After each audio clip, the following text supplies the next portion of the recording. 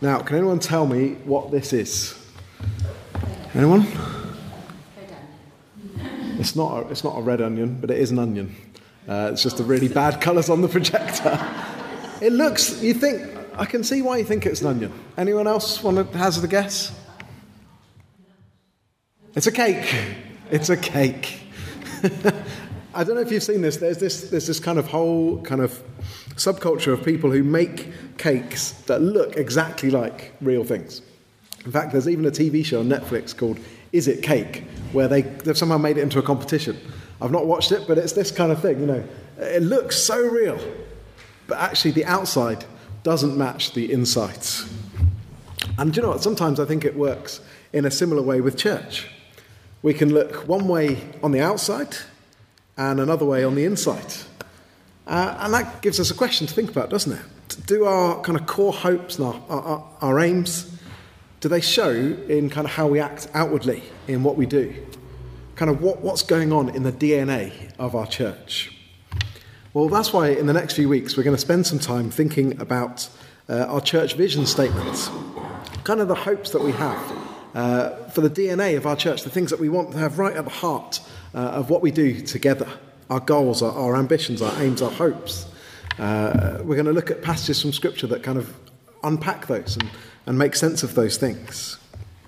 And maybe a question for you to have in mind as we go through this whole series, really, is do these things that we have on paper reflect who we are outwardly, reflect what we're doing?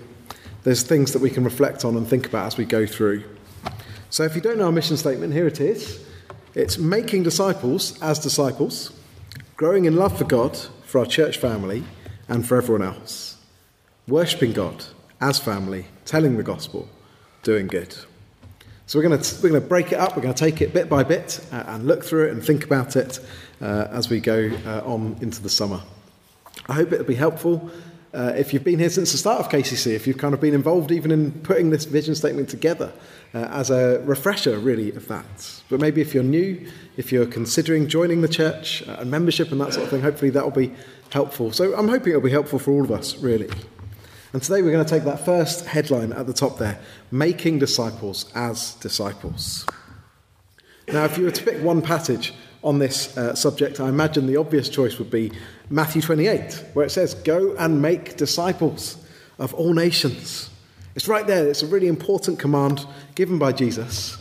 And that's actually why we've spoken on it before at KCC. So that's why I'm not doing that again. If you'd like to go back and listen to that, I think Jonathan Wright preached on that a while back. You can search the podcast and look at why that's such an important passage.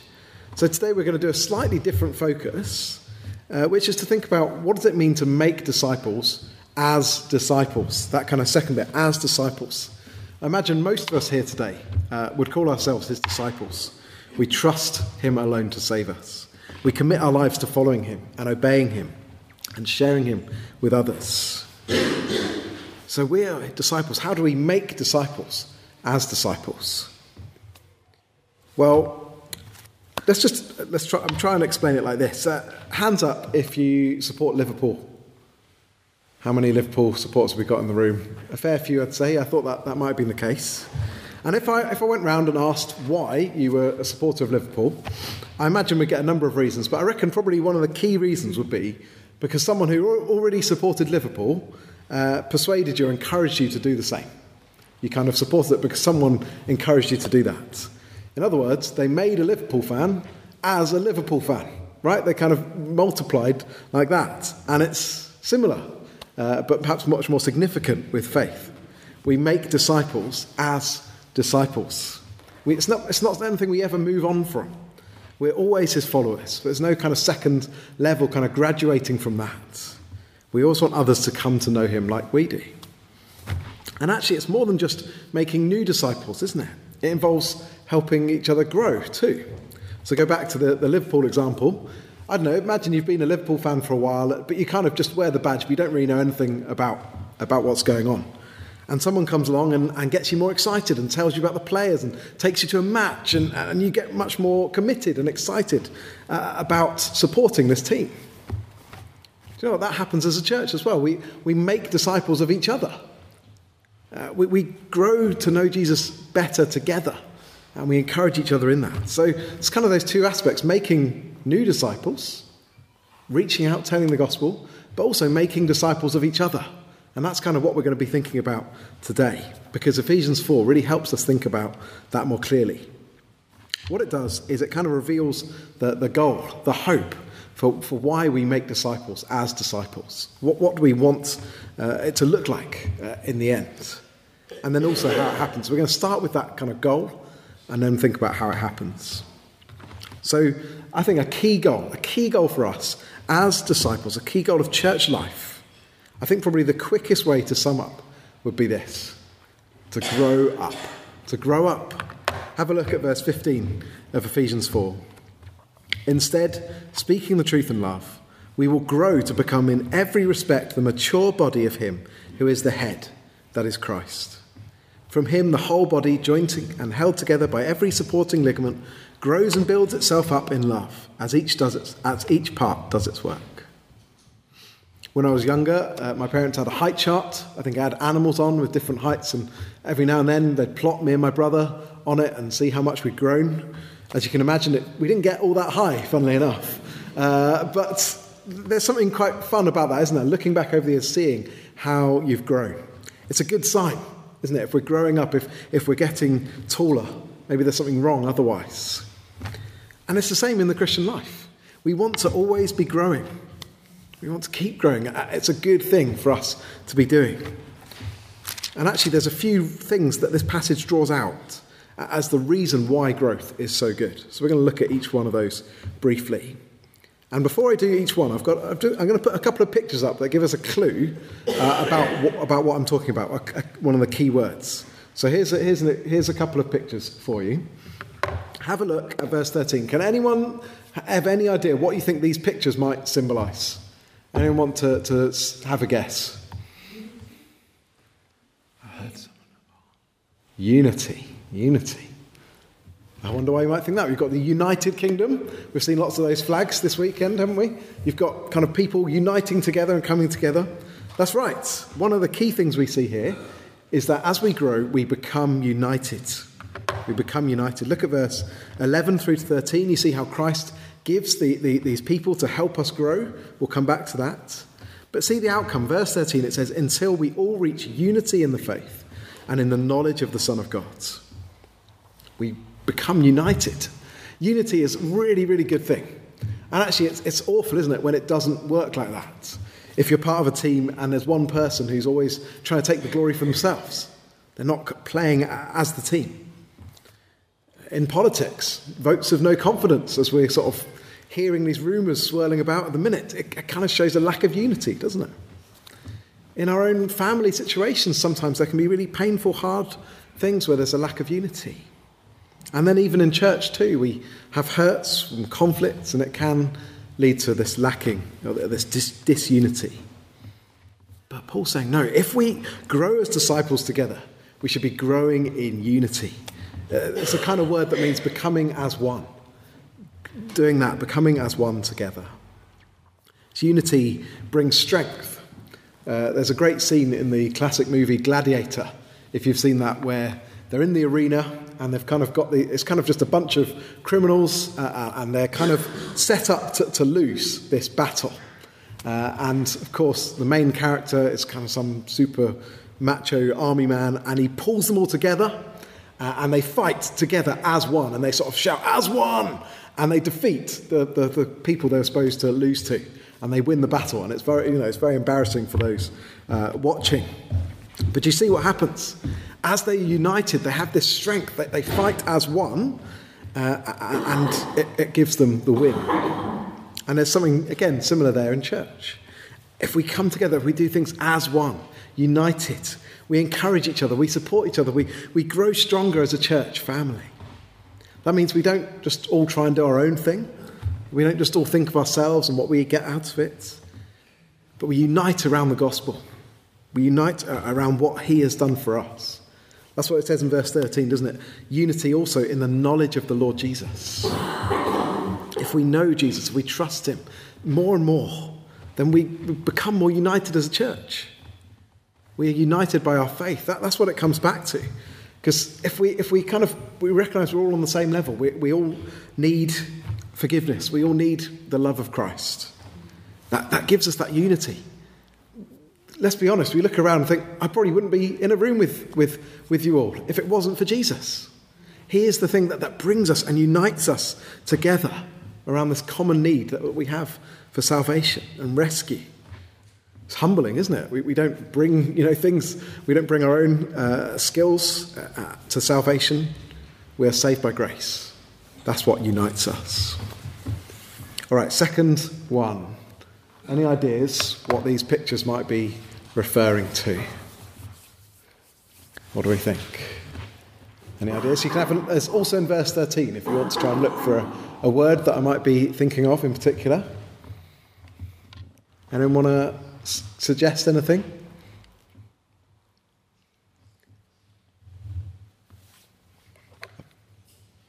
You ready? We become mature. There were a wise old pair of hands and some delicious mature cheese. But more seriously, as we grow as Christians, we become mature. That doesn't mean we smell bad. It means we grow in wisdom. You see that? It's also in verse 13, doesn't it? We become mature, attaining to the whole measure of the fullness of Christ. That's a really good thing, isn't it? Maturity is such a good thing. My children, as I'm sure you've noticed, are not mature. They are young, they're immature, they're still growing up. They make irrational decisions. They argue about irrational things. This week it's been the car mat that we've got, and there's plenty of space for both of them, but they both want to be on the exact same little square of road and playing on that moment, They need to grow up. They need to grow in wisdom and maturity. And that's what we need to do as believers, is we grow up as disciples together. That's what happens. We gain wisdom. We become more faithful. But actually, do you see what this verse is saying? It's much bigger than we just get a bit wiser. See what it says? Attaining to the whole measure of the fullness of Christ. That's a strange thing, isn't it? But it's like we achieve all the fullness of Jesus. It's like we become like him. It's just a complicated way of saying we become like Jesus. That's amazing, isn't it? It's not just a bit of wisdom, but it's growing up until we become perfect like Jesus. That is something amazing, isn't it? Think about that. Think about ourselves. If we grow as believers, we're growing to be more like Jesus. And we will be made perfect when he returns. Staggering, isn't it? Think about his wisdom, his love for others, his willingness to sacrifice himself for our sake. And he's the one we look to. He's the one we want to grow to be like. The Holy Spirit works in us, making us more like him. I'm sure you feel like I do that we've maybe got a long way to go. But actually, perhaps you can look back and see how God has been helping you grow and change over the years already. There's encouragement too, isn't there? Unity, maturity. Here's one more. Have a look at verse 14, see if you can figure out what I'm talking about here. What do you see? Scared? Not why? He looks a bit scared, doesn't he? Why is he scared? It's stormy and windy. And if you look at verse 14, you see what's happening here. And you see what happens if we grow. Verse 14, then we will no longer be infants, tossed back and forth by the waves and blown here and there by every wind of teaching, and by the cunning and craftiness of people in their deceitful scheming. In other words, we are not tossed about in the same way. It's a pretty grim image, isn't it, that he describes in verse 14. You've got this infant in the midst of a storm getting tossed back and forth by the waves and the wind. It would be really dangerous. And Paul's saying, yeah, you see, there's a danger for young believers. You can be led astray by false teaching and false teachers. It's a helpful warning for all of us, actually, that we need to be discerning about what we watch and what we listen to, what we take on. Where we can sometimes get swept away. It's interesting, if you watch, whatever you watch on TV and whatever you listen to it with a discerning ear. Think, what are they teaching? What worldview are they putting across? Where's the good in this that might point me to Jesus? Where's actually the things that they're getting wrong? And that's not just in the secular world. There are things, there's God TV channels, aren't there, and radio stations. And there's lots of good. But at the same time, we've got to be discerning. Make sure they're preaching the gospel, not false teaching. But you see what Paul's saying. Look, growing up as disciples, it moves us away from this kind of being tossed about and being led astray. It'd be far better, wouldn't it, to be on a lighthouse that stands strong like the picture, or to have a seasoned crew of sailors that know what they're doing in a storm. They know how to manage the ship, and they're not afraid. That's what we want, isn't it? We grow in maturity, we become wiser and sharper at spotting false doctrine, false teaching. We need to be careful about just going with the latest kind of theological crazes and trends. It can be easy to think, this sounds brilliant. This is the answer. This is what's going to, change Kenilworth for the better. And maybe that would be the case, but sometimes that can lead churches away from really the heart and the central truths of the gospel. We need to hold firm to that truth. So there you go. We've got unity, maturity, strength against stormy false teaching. If we make disciples as disciples of each other, do you see they're really good things, aren't they, for us to be looking forward to and growing into as a church family? But actually the passage doesn't just give us these benefits or point them out. It talks about how they happen. How does growth happen? There's three things I want to kind of point us to. What do we think these pictures might be referring to? This one is a little bit tricky because there's no particular verse. Gone? Okay, brilliant. There's definitely a gift there, isn't there? And there's receiving. I think you're on the right lines. Because the first thing I want to say is, how does growth happen? It happens through God's grace and love. We've got to start there. It's not particularly there in these particular verses, but actually go and read Ephesians 1-3. And that is the foundation for what we're reading now. And that is solidly the gospel. Paul explains it all. He unpacks it. God's plan for those that he loves. How he rescues people who are dead in their sin. How he unites people together through Jesus. Actually, go back to Ephesians 2 verse 8, because this is wonderful. Ephesians 2 verse 8. For it is by grace you have been saved through faith. And this is not from yourselves. It is the gift of God. Not by works, so that no one can boast. It's so critical to see that, isn't it? We are saved by grace. It's a gift given to us by God. It's not what we do, it's what we receive. And then it goes on, verse 10, for we are God's handiwork, created in Christ Jesus to do good works, which God prepared in advance for us to do.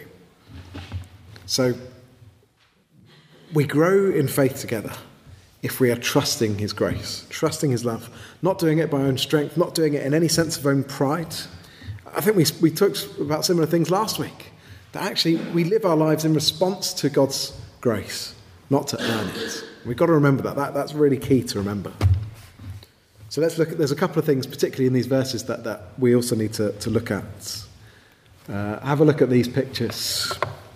See if you can work it out. This is referring to something in verse 12.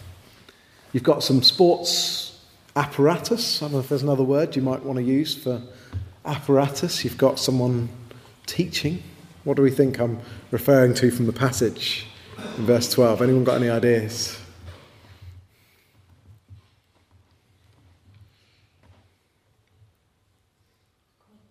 Equipping. Good work. We've got lots of equipment and someone equipping people. Because how does growth happen? It happens by being equipped for works of service. Being equipped for works of service. Look at verse 11 with me. Christ himself gave the apostles, the prophets, the evangelists, the pastors and teachers to equip his people for works of service so that the body of Christ may be built up. See, we've seen the end, haven't we? Growing up together, the body. And this is how it happens. They're equipped. Now, some of you might have met my brother-in-law over the weekend. He came over to see us. In fact, he flew over himself in a plane that he has a share in. And funnily enough, before he was allowed to do that, he had to be taught. He had to be taught how to do it. He had to be equipped with the knowledge and the skills to fly that plane and understand all the laws and things like that. He had to be equipped. All of us, don't we? We're all equipped in different ways. If you're at school at the minute, you're being equipped with the skills that you need for life. At work, sometimes we go on courses and things like that. Apprenticeships, universities, even relationships with our parents. They equipped us to live in the world. We are equipped in different ways. And that's how it works in the church.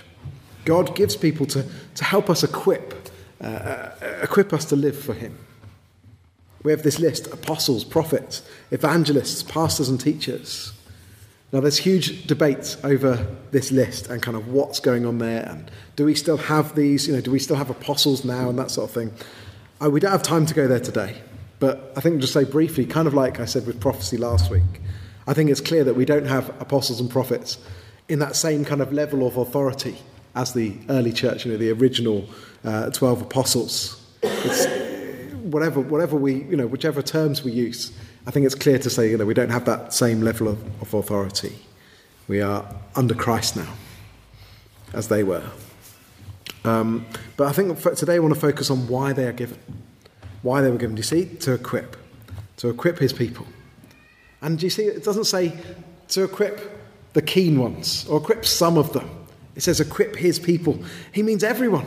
Every disciple in the church is there to be equipped to follow him and follow him and serve. It's really important to get this. I think sometimes church feels a bit like this, a bit like a bus journey. You get on and there's someone there driving you along and you just sit back and enjoy the ride. Does church feel a bit like that to you? That you kind of come on a Sunday and you've got the people up here, there's a few people leading and things like that, and actually ultimately most just, we just sit, don't we? And we're just there as part of it. Paul says, no, actually there's something different here. It's not a passenger activity. Everyone should be involved in church life. And that's why he uses a different image here. I wonder if you spotted it in verse 16. From him the whole body, joined and held together by every supporting ligament, grows and builds itself up in love, just as each part does its work. The body, that's a much better illustration of how the church should work. Everyone is part of the body. And it's not like you can sort of say to your arm, isn't it? Or my arm just says, I'm not doing anything today, I'm going on strike, and I've just got a useless arm for a day. That would be rubbish, wouldn't it? I wouldn't be able to do hardly anything. Bodies work best when every part is doing what it's supposed to, working as it should. And that's what church is like. We come together as a body. God gives us different skills, different gifts, and then we use them to please him, for his glory. We use them to encourage each other in our faith. So what I'm saying is everyone, all of us, have an important part to play in church life. So have a think, have a pray. Where could you be involved? Where might God want to use your gifts here in Kenilworth? The church needs all of us if we're going to be growing up together as disciples. It's also a really good reason to consider becoming a member of the church. If you have been a long-time attendee of KCC, but you're not a member yet, then let me encourage you to consider it carefully. Think about that. Maybe it's something you're not used to or you found difficult in previous churches. But you know what? It's a beautiful way of showing our commitment to each other, showing our commitment to Christ, showing our commitment to the body of the church.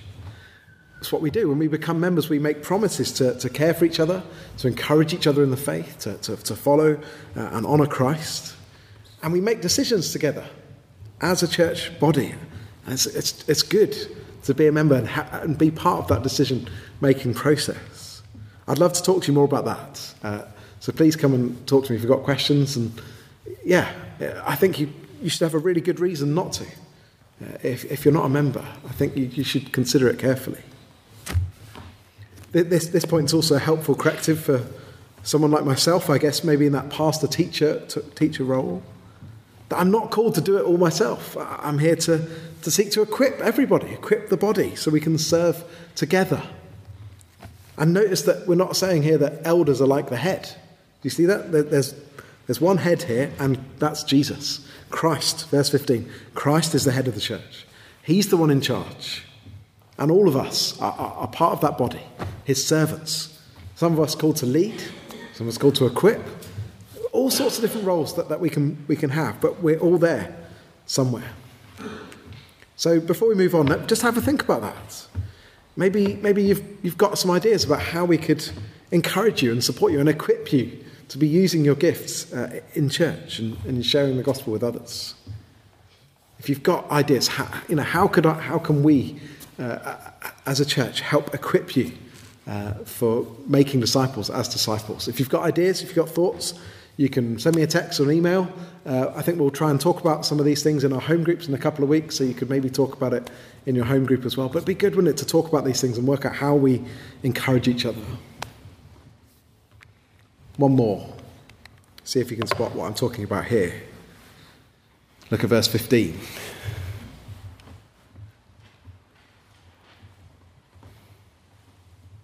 Any ideas?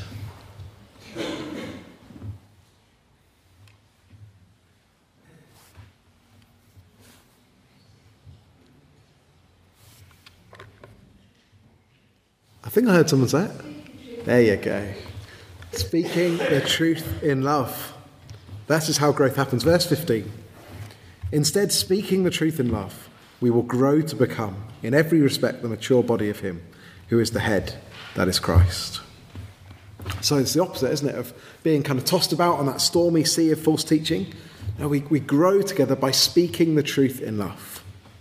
And that word in Greek, speaking the truth, is kind of just one word in Greek, and it's kind of more than just speaking. It's almost like we're living it out, doing it, being the truth with each other, speaking from a heart that has been changed by the truth. It's showing genuine care for others. It's not just on our lips, but it's actually in our hearts as well.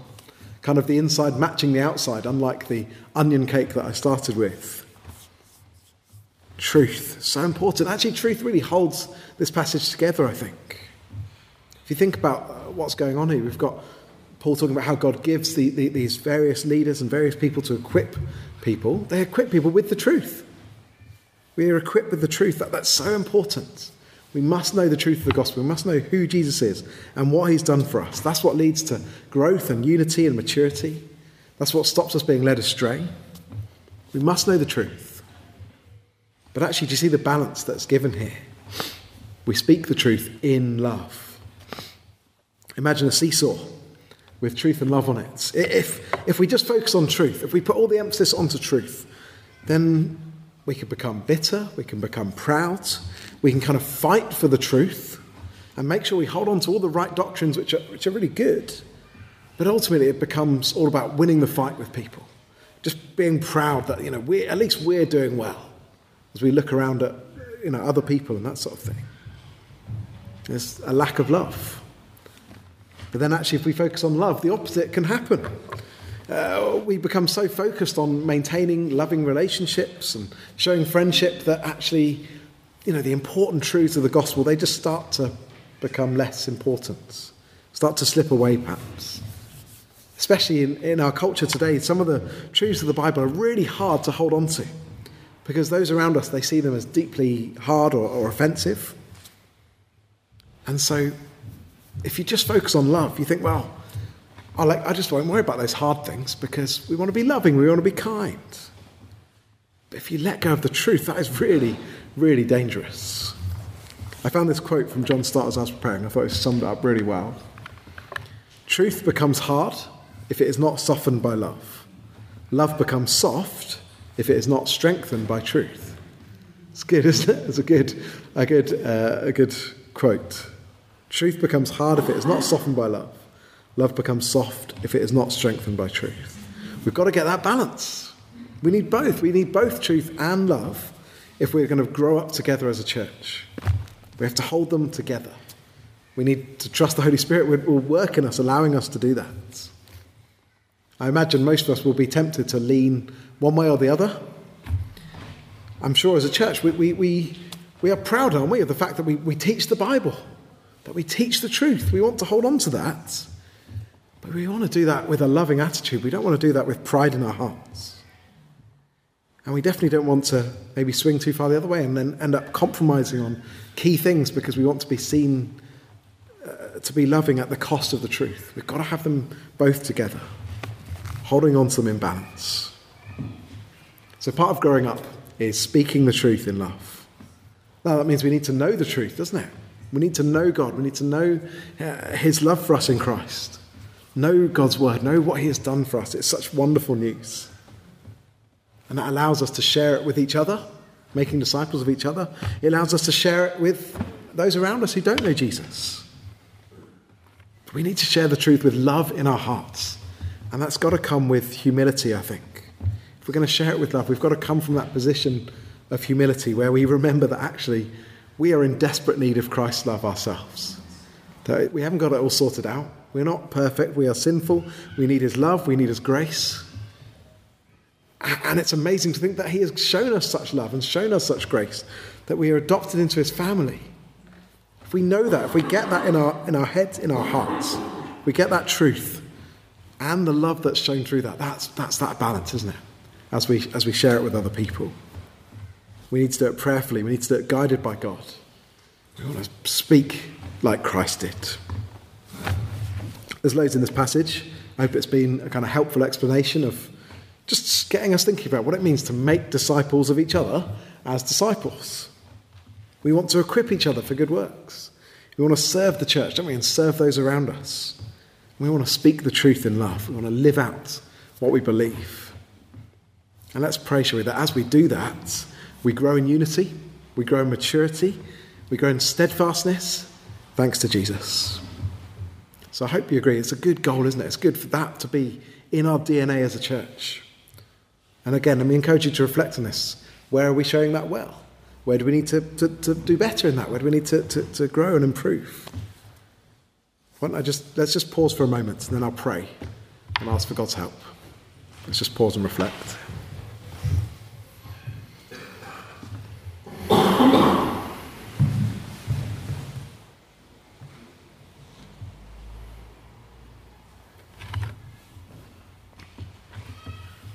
Father God, thank you so much for the love that you have shown to us and for revealing the truth of that love to us and saving us. And Lord, would you help us as your followers, as your disciples, to seek to make disciples of each other, to speak the truth in love to one another, to grow in unity and maturity, to be equipping each other. Would you be at work in us as a church? Would you unite us around these wonderful things, around your truth, around your love? Draw us close together. And Father, I pray for anyone here today who maybe does not believe in you or does not trust you. Would you help them see the difference that you make, the love that you pour out, that changes everything? Would you help us as a church to show that so clearly?